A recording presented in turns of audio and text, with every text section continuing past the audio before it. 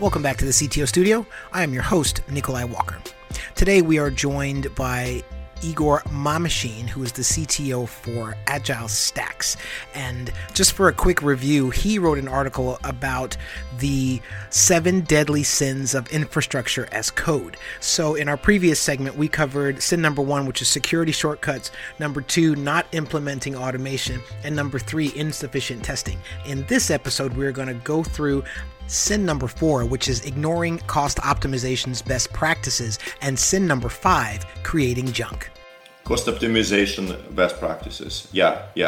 So that's another thing, is that again, in the rush to deliver, to push the product to our end users, sometimes we ignore some of the cost optimization best practices. And there are many of them, right? From using spot instances to properly right-sizing your servers or Kubernetes pods, to looking at your network traffic, etc. Right? Typically, it boils down to auto-scaling, right-sizing, looking at your bottlenecks. And yes, it takes a little bit of extra time to implement this cost optimization best practices. But you will end up spending more if you don't.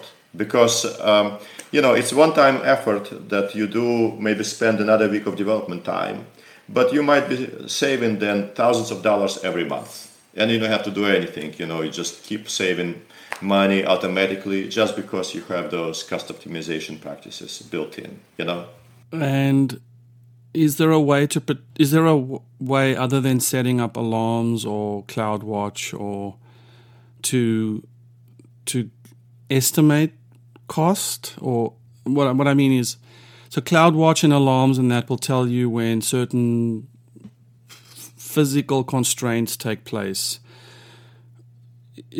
I guess with alarms you can also set billing alarms, right? When there's some sort of... Oh yeah, they will ring you up when you spend too much. Yeah, but they will not stop their spending, right?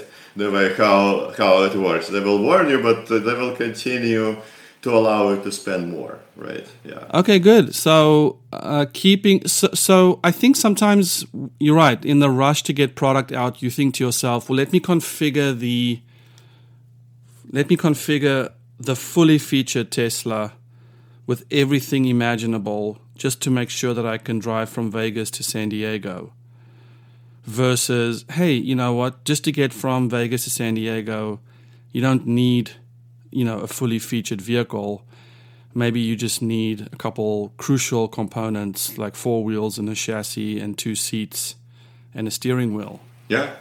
Well, put together a MVP, but don't forget about cost optimization, because by investing an extra week of time into writing this automation, you're gonna save a lot more down the road, especially if the startup or an enterprise gets into more mature stage of cloud adoption. We actually see huge range of spending patterns. We see some companies spending $1,000 per month, and some companies are spending $100,000 per month in the cloud, doing approximately the same things. The range of cost is mind-blowing. Really, like you might be able to do the same thing you did with 100,000, and you can reduce it down to 1,000. Yeah. And actually, to address that need, we have a new stack coming up. It's in beta testing with several customers right now. It's called Optimizer Stack, and that's the goal. There is to help you to analyze your cost by using tags and namespaces. Also help you with finding underutilized resources and alerting you on that. And those are a few things that are kind of like low-hanging fruit that when you start looking at it, you can start reducing the size of your cloud bill. Like if you have an M2 large instance configured, but you're not using it anymore. Yeah, it's running in the cloud, and you are paying for this instance, but nobody's using it. Yeah. Someone said to me also that one of the big no-nos of infrastructure is not to tag your resources. And now you just mentioned that the optimizer stack uses tagging. Yeah. It helps you to tag your resources. We have a auto tagger. Just so that you can group them and you can just see across, just like the traditional tagging, right?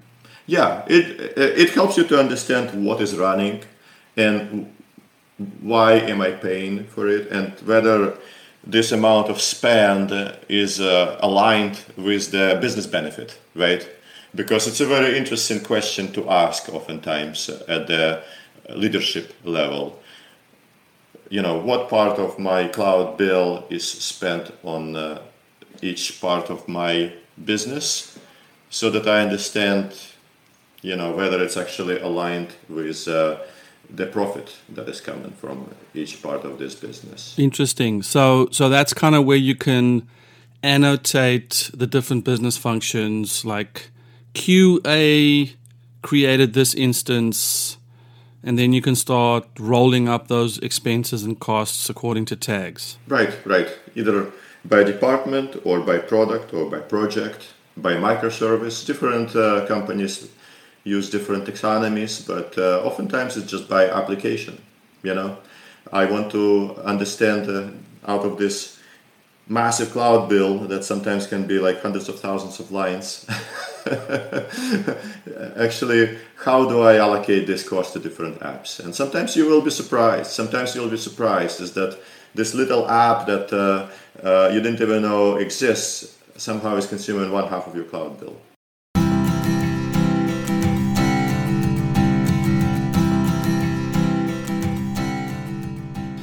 Great. So let's move on to the fifth sin. Number 5 sin is creating cloud junk.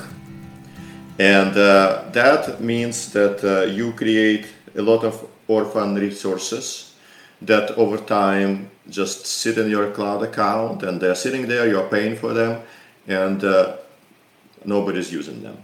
Often it happens just because DevOps engineers take shortcuts and they don't write code that reliably deletes resources when certain infrastructure gets undeployed. And so if you do a lot of iterations, deploy, you end up things which are not properly deleted, and they're just sitting there, and Amazon is not going to delete them for you. You're responsible to delete them yourself, Do you think that if I'm logging into the console to do anything, I'm already not doing it right? It's a red flag. It's okay to log in to the console to view things. There's nothing wrong with that, the more you create through the console, the more manual work you have. We are talking about it. It's like manual steps, those are to avoid, Okay, well that sounds good. I feel guilty every time I log into the console and I'm creating things and I'm thinking, how am I going to remember that I did this?